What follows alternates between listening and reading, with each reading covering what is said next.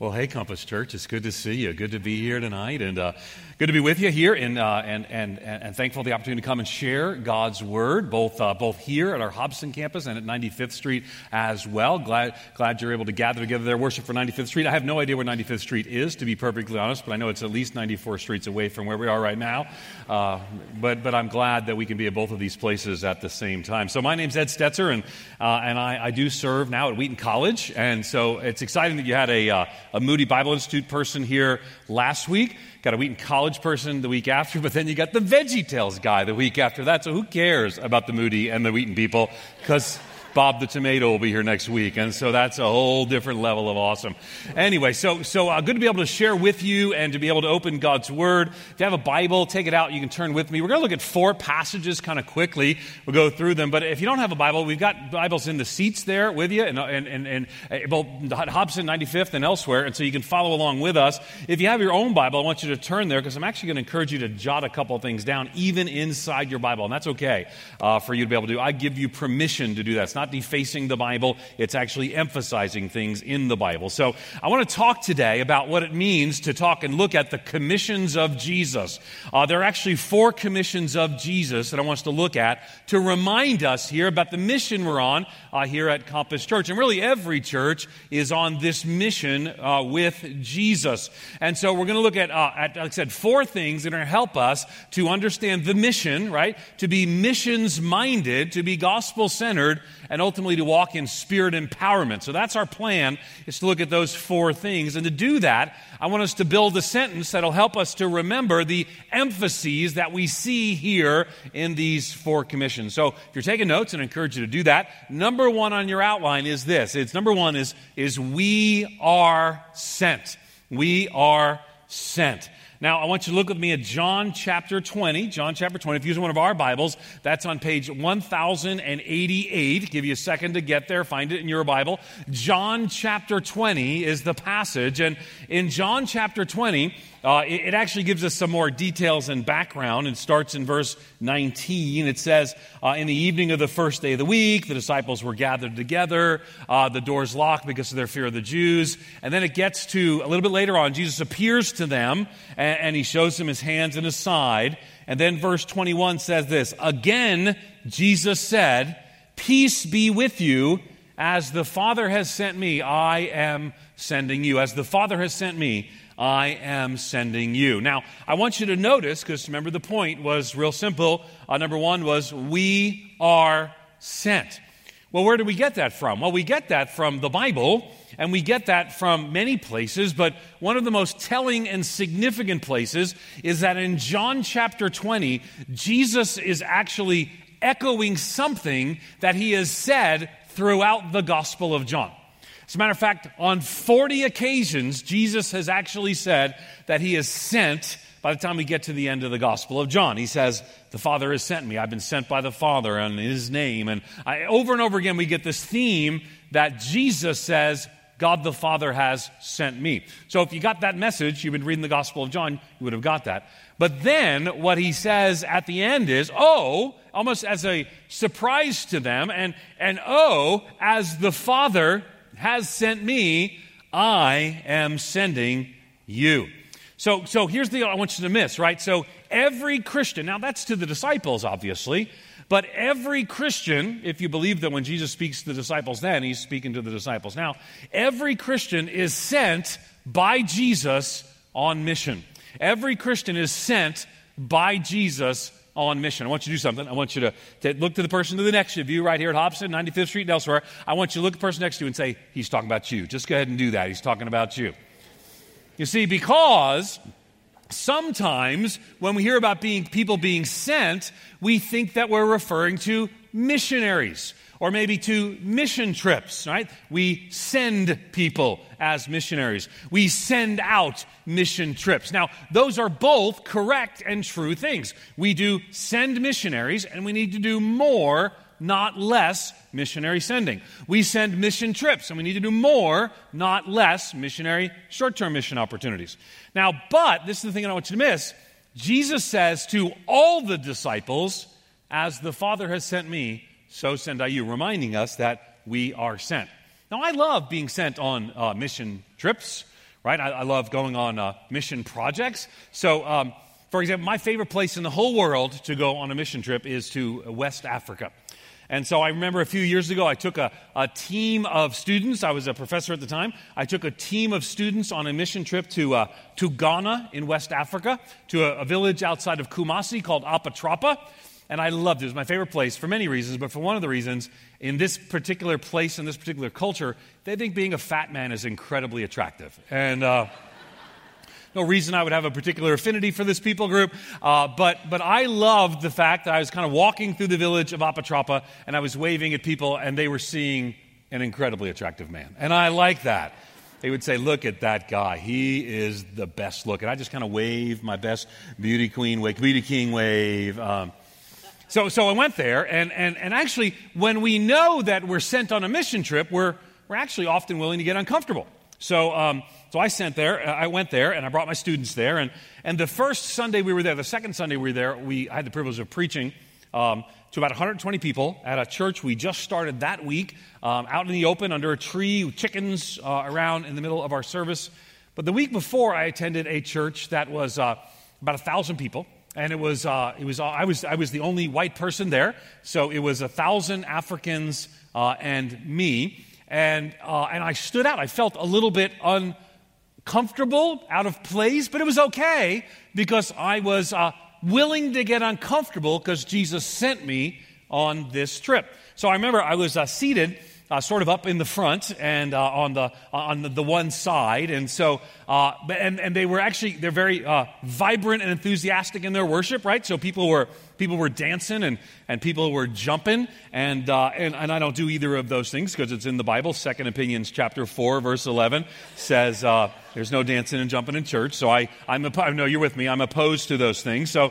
But I was sort of joining in a little bit. I was kind of clapping along, maybe lifting one leg, not two, but one leg, kind of following along, doing that. And it was going great until the time of the offering. And what they do at the offering is different, right? So at our campuses here at Compass Church, we pass something and you put something in. But in most of the world, particularly in the Southern Hemisphere, they actually put the offering stations up front. And then in the worship service, you come down and put them in the stations or whatever it may be. In this case, it was 1,000 people, and it was one big barrel that they put in front, which, surely this is not the first time they've done this, so I thought they must have a plan to get 1,000 people in a reasonable amount of time to come and put their offering in the barrel, the offering barrel. Not even a bucket, it's a barrel. And so the music began to play. They announced the offering. Someone translated to me. It was because they were speaking in the language called Twi, and someone translated for me. And so they told people to come up, and I thought, okay, what's going to happen now? Because now I knew that I had to make the journey from where I was seated, kind of over here, to the offering barrel, which was going to be a little uncomfortable, but it wasn't that far of a distance. So I was ready to go, had my offering, and so then it began, and I was about ready to go, and their plan began. Their plan is to form a 1,000-person dance conga line, which would be great if it started on my side, but it actually ended on my side. So it started over here, and so my job for the next 20 minutes or so was to dance up and down every aisle and every row at a 1,000-person church, following the person in front of me who actually was dancing in a way that was appropriate. I grew up in the 70s, so the only way I know how to dance involves pointing, and so I danced my way through a 1,000-person church. And I can assure you, I was beautiful and an attractive, most attractive man there, and I was out of place. But I was willing to do that because I had been sent on a mission trip to make a difference for the gospel.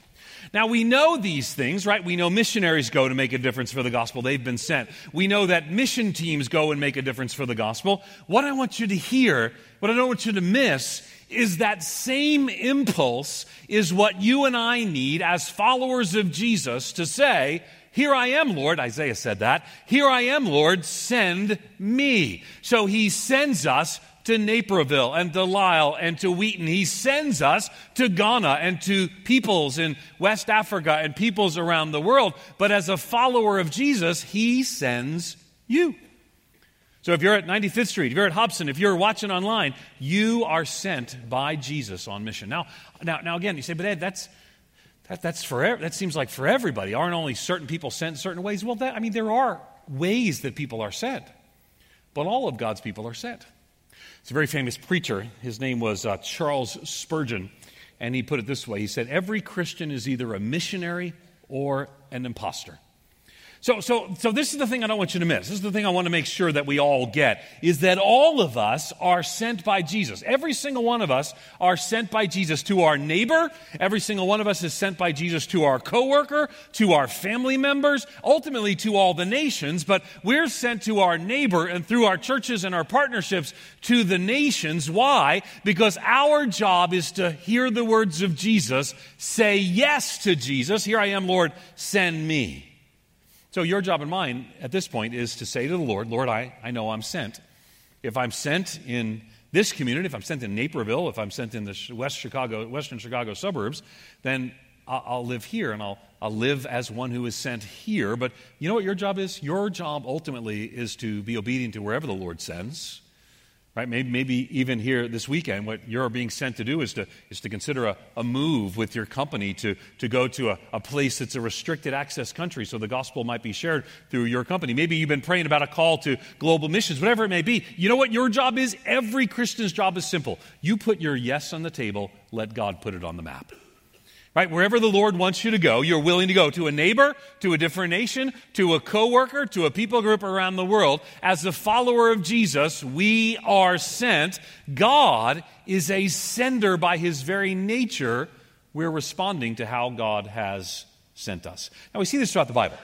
We see throughout the Bible, God's just sending people, right? He sends Abram, who later he renames Abraham, to be blessed and be a blessing. He said, Isaiah responds to the holiness of God by saying, here I am, Lord, send me. There's a recurring theme of sentness, right? We're all sent. The only question is where, among whom, and doing what. All Christians are sent. So some of you are sent right here to serve persons with special needs so that they might be ministered to. My wife has a master's in special education, special passion of her life, to serve people with special needs. That's being on mission for Jesus. To teach kids, that's being on mission for Jesus. To work with students, to be involved in the prayer team, to be involved in whatever, for you to say, Lord, I put my yes on the table, you put it on the map. So number one on our outline is we are sent. But that's not the totality of it today.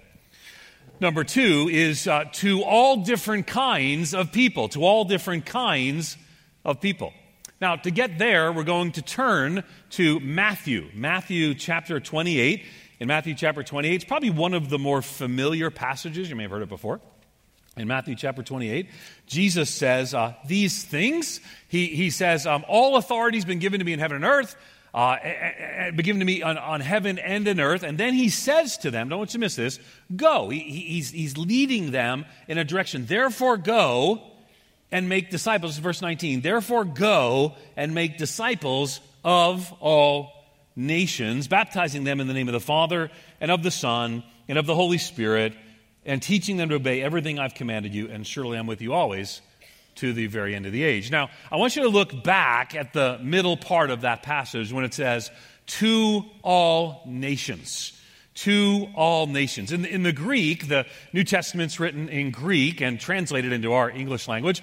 It says in the Greek, panta ta ethne, right? Panta ta ethne. Now, the panta ta ethne, when we hear it, it translates to all nations. But I want you to know that when Jesus spoke those words, he did not mean nations in the way that you and I mean nations, okay? Because they didn't exist then. We think of nations, we think of countries, we think of the United States, right? We think of Germany, we think of South Sudan, we think of Malaysia. Those things didn't exist. Those ideas didn't exist, that you'd have borders and passports and customs. Those ideas didn't exist. There were peoples, and peoples would sort of move around. So pantata ethne is, by the way, from the same root word that we get our word ethnic. And so when Jesus said to his disciples to go to pantata ethne, to all peoples, he was the people who would have heard him, the Jewish followers of Jesus at that time, would have heard the Gentiles, all kinds of people all over the world. So 2,000 years later, I want to say to you and encourage you to consider that when Jesus says to go to all nations, panta ta ethne, he's reminding us to go to all different kinds of people. And we do that, for example, through our global mission partnerships here at Compass Church, where we support around the world people who are showing and sharing the love of Jesus to the Pokot in Africa, to the Quechua in the highlands of Peru, to the Iban in Malaysia. But it also reminds us to go to all different kinds of people here. Let me give you an example. So a few years ago, I was speaking at a church that one of my students had started, and the name of the church was Sojourn Church. That's it, just Sojourn. And he had started the church in Louisville, Kentucky. And it was sort of in the I don't really know the equivalent in the Chicagoland area, but it was sort of in the art and croissant district of Louisville. So it's all these artists / waiters who are trying to break into the art world. And I don't know a lot about art. My daughter's artistic. I'm not. But so he planted this church. And the church had grown to about 200. It met in an old kind of cathedral-looking building. They rented the church on Sunday night. It's actually predominantly empty on Sunday morning, but they rented on Sunday night. They'd grown to about 200 people in a few years, and so they asked me to come and to fill in one night. And when I walked in, I immediately noticed that I was a stranger in a strange land. Okay, I walked in because I am not an artist. You may have picked up on that already. I don't even know what arting looks like, So I walked in, and first of all, the age, right? So I was in this was maybe 10 years ago. I'm in my late 30s at the time. I walked into the building, and I can tell you, everybody there was 15 years younger than me, right? At least. It looked like the median age was maybe 22, 23. They were all artists, and they all, it was just fascinating to look at them because everyone wore black, and they had, they looked very serious, and they only met Sunday nights at that time because I guess they were up late arting the night before. I don't really know, but I don't know what they do. And so I walked in, and it's funny because I walked in the back, and you remember it's kind of a big oak auditorium. And as I walked in the back, I immediately noticed that I didn't know any of the songs. So I found out later they don't sing any commercial music that Christian publishers may do. They write all their own songs because they don't want to be sold out to the man. They're artists, so which means you never know any of the songs, so that's a great blast. So I walked in, I noticed that, and the second thing I noticed is that the music was entirely too loud. Now this is an intriguing moment for me because at this point I had been planning churches my whole ministry life in Buffalo, New York, and Erie, Pennsylvania. And so now I became a professor. My student goes, plants this church. I visit it, and I have literally had this conversation with hundreds of people. Hundreds of people have said to me, Pastor, I'd come to your new church if the music wasn't so loud. The music's too loud. And I have thought to myself hundreds of times, and I said out loud maybe a handful, if the music's too loud, maybe you're too old. And then I walk into the church, I start walking down the aisle and thinking, that music's too, I'm that guy now. It appears there's like a time when you change teams on that whole thing. Right? So I'm like, that music's too loud. And so I looked at the worship band, they were up there, there were 6 of them, right? They all were 22, they all had jeans with holes in them, and they had black sneakers, and they had black T-shirts, and they had big, thick, black rim glasses, and black hair with blonde highlights. All 6 of them, they were all individuals, didn't want to be squeezed into the mold of society. Seen that, have you? And I looked around the church, and everyone had a tat, or everyone had facial jewelry, and so it looked like, but it wasn't just like a little here or there. It was as if, I don't know, they were like little hooks and studs. It was like one person had like a thing in their eyebrow and a thing in their nose, and then a little chain that went between the eyebrow and the nose. And I wouldn't say, is that real? Ow! And just to see, it looked like half the church fell into a tackle box and then came to church that night. And I'm not judging, right? I'm all good. I'm not here to criticize any of those things. I'm just saying I was a stranger in a strange land. These people were different than me. So I preached that night, and it was interesting because I don't know how they respond to me or how I respond to them, but afterwards I sat down and I watched what took place next, and I'm kind of an observer of churches. So I was seated there waiting, and they had the Lord's Supper that night. They actually take the Lord's Supper every night every Sunday night at their church. And so what happened was the associate pastor was there. He did what theologians called fencing the table. So he said, if you're not a follower of Jesus, this wouldn't be for you. If you have unrepentant sin in your life, this wouldn't be for you. And so I'm sort of seated over here watching as people begin to come. They don't go row by row. They go when you're ready. And so people begin to come, and half the people don't come forward for the Lord's Supper. And some of them are next to me, and I can actually hear them weeping and praying, and in some cases kind of dealing with some stuff in their lives, taken so seriously the Lord's Supper. And then people would come up and receive. They take the bread and they dip it in the cup and they go back, and they began to pray with the people next to me, who then would deal with whatever they're dealing with, and they would come, and I watch all this, and I think God is working in a powerful way. And a few minutes later, they did 2 baptisms that day, and kind of in this oak baptistry up high on the side. And the first young man, 22 years old, he gets up. In my church, we just ask, have you trusted Christ? They say yes. We baptize them. In this case, they give their testimony, and it's unfiltered, right? It's live. And so he gets up and he talks about his sexual addiction and brokenness and the struggle, and then he says, but Jesus is changing me. And he said, I'm not there yet, but I've trusted Christ, and I've been made new in Christ. And he's baptized, and the people are applauding and crying. And then another young man gets up and he talks about growing up in an alcoholic home and drug addiction and more. And he says, then Jesus changed me. And then he's baptized, to the crying and the applause of the people. And I think to myself, these are not my people. I'm not sure I'd even go to this church, but thank God somebody had heard the words of Jesus and was willing to go to all different kinds of people, to the Panta Ta Ethne around the whole world. See, that's ultimately the call of Jesus. So going to all different kinds of people means we're going to get uncomfortable sometimes. And it's interesting to me that people will sometimes war to the death over worship styles, while the world dies around them into an eternity without Christ. And I thank God that somebody had heard the words of Jesus and gone and planted a church there, or engaged a culture there. Now you say, Ed, you were kind of hard on their music. Listen, I believe there's no such thing as Christian music. There's only Christian lyrics, right? God can and does use any form of music for His glory and honor, except country western. But He could, but He loves us, and so He doesn't. And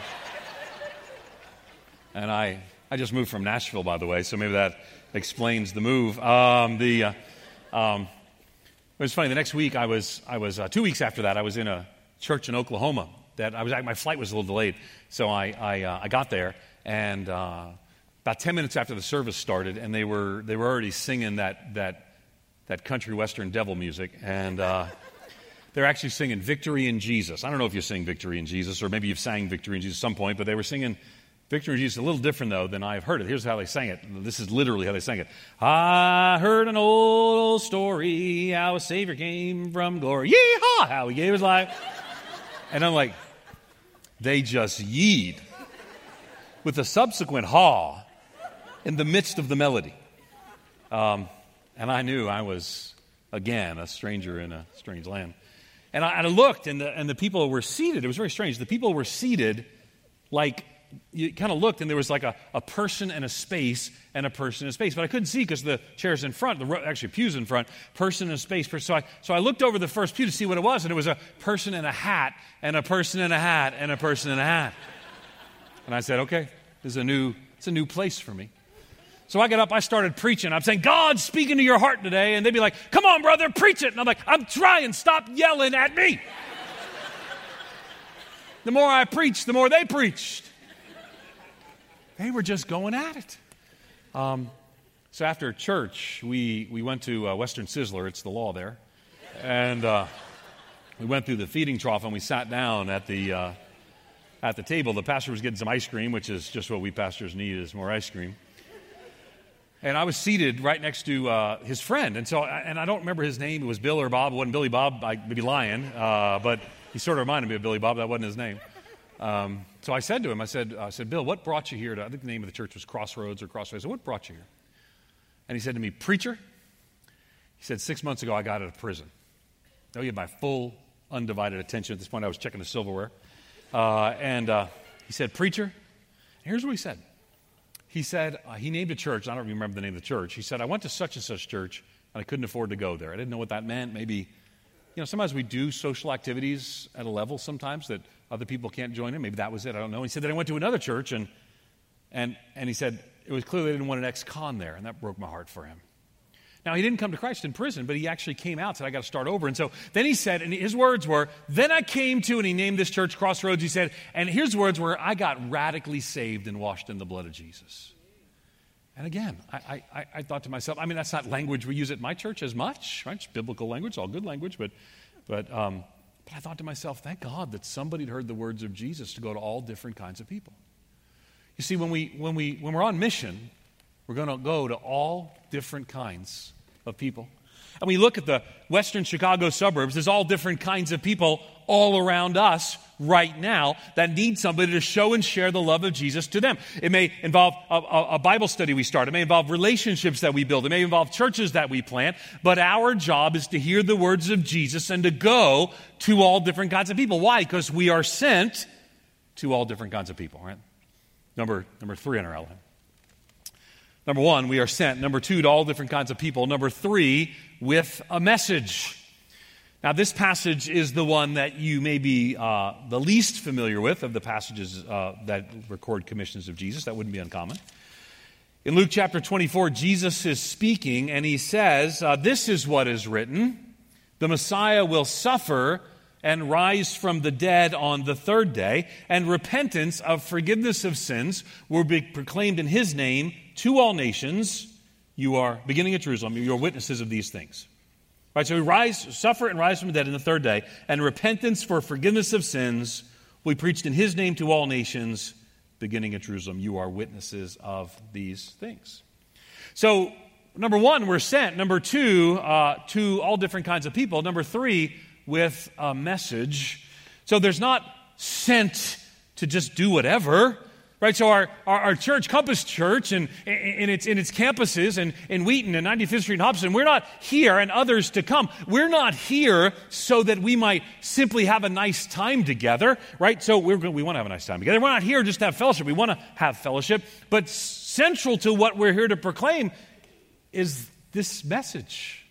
The Messiah would suffer and rise from the dead on the third day, and repentance for forgiveness of sins will be proclaimed in his name to all nations. That's why when you hear Pastor Jeff speak of Jesus dying on the cross for our sin and in our place, and if you're a guest or if you're watching online, let me just say, the message we have for you is the message of Jesus, and it's of Christ crucified. God raised him from the dead, and you can receive him by grace and through faith. I have 3 daughters, so that's both a statement of reality and a sobering prayer request. And so I have been with them now. We moved here 2 weeks ago. We haven't moved all our stuff yet. We moved enough. We were sleeping on mattresses that we stole from Wheaton College. In hindsight, I probably shouldn't have mentioned that on the tape. But I got 3 daughters, and we have no television. We have no radio. And so we have spent a lot of time talking the last few days. And can I just say, they have so many words. And I'm thankful for all of them, right? So, but my oldest daughter, she's starting Wheaton College in the fall. By the way, she actually decided to go to Wheaton College before I accepted the job at Wheaton College. So we had a subsequent awkward conversation when she was going away to college and quite excited about moving 500 miles away so she could experience going away to college life. And 2 months later, I said, honey, we need to talk. And her exact words were, so let me get this straight. You people, her words, are the ultimate helicopter parents. But anyway, we've worked through that, and she's excited or less unexcited. But I remember running up to her room recently, and the house we just sold in Tennessee, and I walked upstairs, and I had something to tell her. I get up to her room, and I knock on the door, because she's 17, so she's always behind the door. And so I knock at the door, and she opens the door, and she says, yes? And I couldn't remember why I had been in a hurry to go upstairs to tell her something. Now, I'm sure this never happens to you, right? So I had to be ready. So I said, honey, I just wanted to tell you I love you. And she totally bought it. And we hugged, and I went back downstairs, and I still don't remember why I ran up the stairs that day. Here's the deal, though. You don't want to be a Christian or a church, but you don't want to be a Christian who's on mission for something and forget the message that Jesus gave you to tell others, right? So we're sent to all different kinds of people, right, with a message. Now, that means we're going to do it different ways, right? Some of you are going to be serving and ministering inside the community, some of you, the church community. Some of you are going to be serving and ministering through the church community. Some are going to be serving in ministry beyond the church community. But all of us are called to show and share the love of Jesus, to share this message. Number one, we're sent. Number two, to all kinds of people. Number three, with a message. Number four, and some of you are doing division right now, and you recognize that if I keep number four the length of number one and number two, we're going to be here a really long time today. So let me say in conclusion. Now, what does it mean when a guest speaker says in conclusion? Well, absolutely nothing. But nevertheless, in conclusion, number four and finally, we're sent to all peoples, to all kinds of people with a message. Number four and finally, empowered by the Spirit. Now, I really want to focus on this because you can't do this living sent lifestyle. Some people call it an on-mission lifestyle. Some call it a missional lifestyle without the power of the Spirit. So we're sent to all kinds of people with a message empowered by the Spirit. As a matter of fact, that's the only way that you can live sent to your neighbor. That's the only way you can help reach the nations. That's the only way you can do that. And Jesus, in his fourth commission, actually tells us that very thing. It's in the book of Acts. It's in the book of Acts. And in Acts chapter 1, Jesus is again speaking, and he says this in Acts chapter 1 and verse 6. He says, "But you will receive power." Now, how are you going to do these things? Because you're going to receive power when the Holy Spirit comes upon you to be my witnesses, right? You're going to receive power from when the Holy Spirit comes upon you, and you will be my witnesses in Jerusalem and all Judea and Samaria and to the ends of the earth. Now, here's the thing. I don't want you to miss this, right? This is really, really essential. What they wanted to talk about was a lot of other things, right? They wanted to talk about the end times. Actually, look at verse 6. It says, when they gathered around him, they asked him, "Lord, at this time, are you going to restore the kingdom to Israel?" So they want to talk about, is this the end times? Jesus says, it's not for you to know. The times or the periods the Father has set by his own authority. But then he says, you shall receive power when the Holy Spirit comes upon you. Why? People love to talk about the end times. Jesus wants you to be thinking about the power of the Spirit and living on mission for him. Say, well, is it wrong to talk about the end times? No, but I'm just saying people are disproportionately interested in it. Listen, if you did a seminar on the end times, Pastor Jeff got here and he got some charts and with some dragons with horns on them and kind of explained the end of all things, the church might be pretty full, right? So I think Nancy Ortberg once said that if you want to fill up a church, you could speak on three things. She said sex, right? The end times, and thirdly, will there be sex in the end times? That was Nancy Ortberg who said that, if that offended you, not Ed Stetzer, Nancy Ortberg. But Jesus instead says, no, it's not for you to know those things, but instead you'll receive power when the Holy Spirit comes on you to be witnesses, right? To show and share the love of Jesus to the broken and hurting world, to be my witnesses in Jerusalem, Judea, Samaria, and to the uttermost parts of the earth. Now, can I commend for a minute? You know, I do research on churches. I shouldn't say that. I guess a month ago I did research on churches. You know, I led something called Lifeway Research. We did research on churches, and we see churches like yours, and they're very unusual. We have a section for churches like yours. We call them freakishly abnormal. I mean, what God has done through your church is a pretty remarkable thing. So be thankful for how God has used Compass Church in its different campuses and expressions. But what I want to also say to you is, how does God want to use Compass Church? I think ultimately that will be shaped and answered by how you and I live on mission for Jesus. If you and I will acknowledge that we, not Pastor Jeff, not Pastor Darrell, not so-and-so and so-and-so, not missionaries alone, but all of us, we are sent, and then to all different kinds of people, right? It might be neighbors nearby. It might be people groups who have come into our area. It might be missionaries that we help support, to all different kinds of people. We're sent to all different kinds of people with a message, unembarrassed and unashamed. I am not ashamed of the gospel, Paul writes in Romans. And so we might say, with a message of the death of Jesus on the cross for our sin and in our place, with a message, and ultimately walking in and empowered by the Spirit. So my encouragement to you this weekend is simple. Let's live as those who know we are sent to all different kinds of people with a message empowered by the Spirit. Would you pray with me? Father, by your grace and your goodness, we acknowledge that you have redeemed us and called us by name if we're followers of Jesus gathered here today. And Father, as those who have been changed by the power of the gospel, we want to live in the light of its truths. Some of those truths are that we are redeemed to be agents and messengers of redemption. We are reconciled to be agents and ministers of reconciliation. So I pray, Lord Jesus, that in your goodness and grace you might prompt in our hearts today, wherever we might be, watching online, Wheaton, 95th Street, Hobson, wherever we might be, that you prompt in us today a clear sense that we're not here solely for ourselves, but we're sent to all different kinds of people with a message empowered by the Spirit. For it's in Jesus' name and for his sake we pray. Amen and amen.